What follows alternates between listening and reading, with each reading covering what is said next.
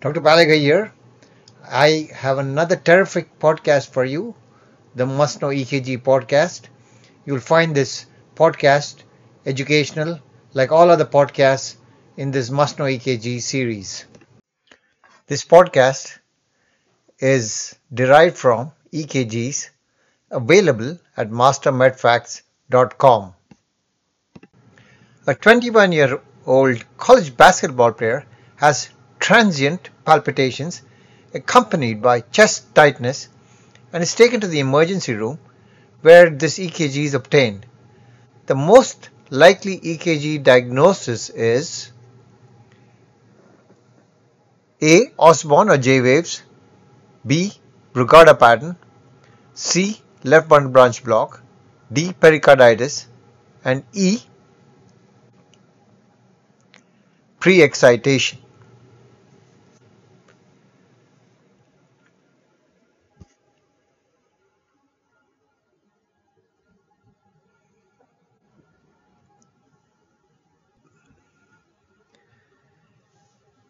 And the answer is choice 5, pre-excitation. The EKG shows a short PR interval and a delta wave.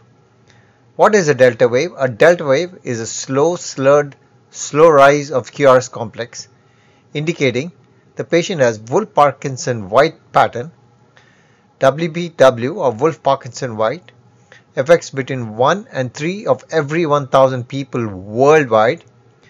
It has been linked to Epstein's anomaly, which is an anomaly of the tricuspid valve.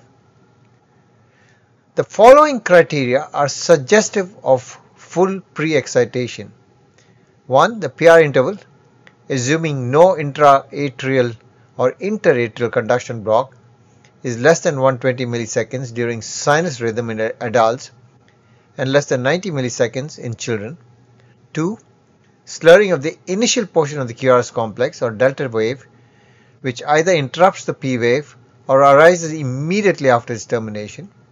3. A QRS duration greater than 120 milliseconds in adults and greater than 90 milliseconds in children. And finally, secondary ST and T wave changes. Some historical background regarding pre-excitation. In the normal heart, there are no muscular connections between the atria and the ventricles.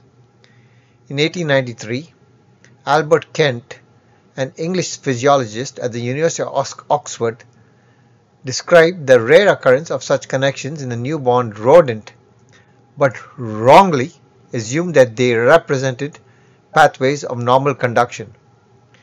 He described it in human heart in 1914 when he was a professor of physiology at University College, Bristol. George Ralph Mines, another English physiologist, when he was at McGill University, suggested in 1914 that this accessory atrioventricular connection or the bundle of Kent might cause tachyarrhythmias.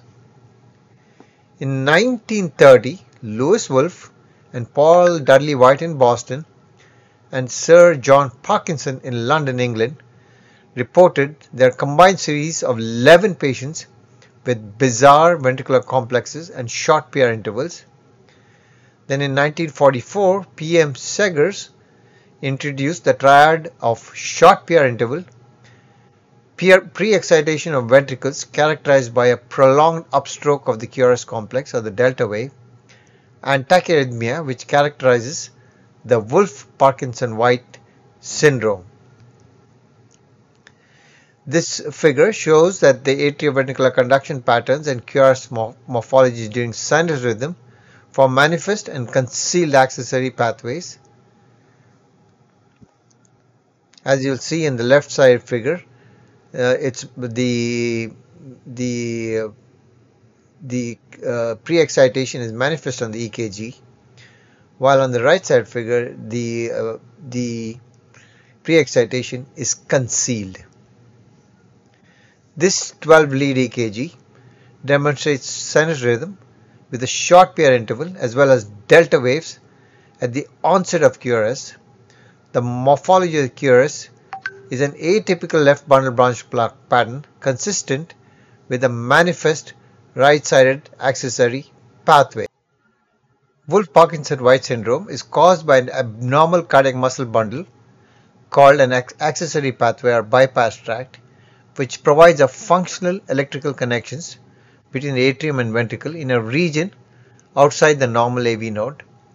Delta waves detectable on an EKG have been reported to be present in 0.15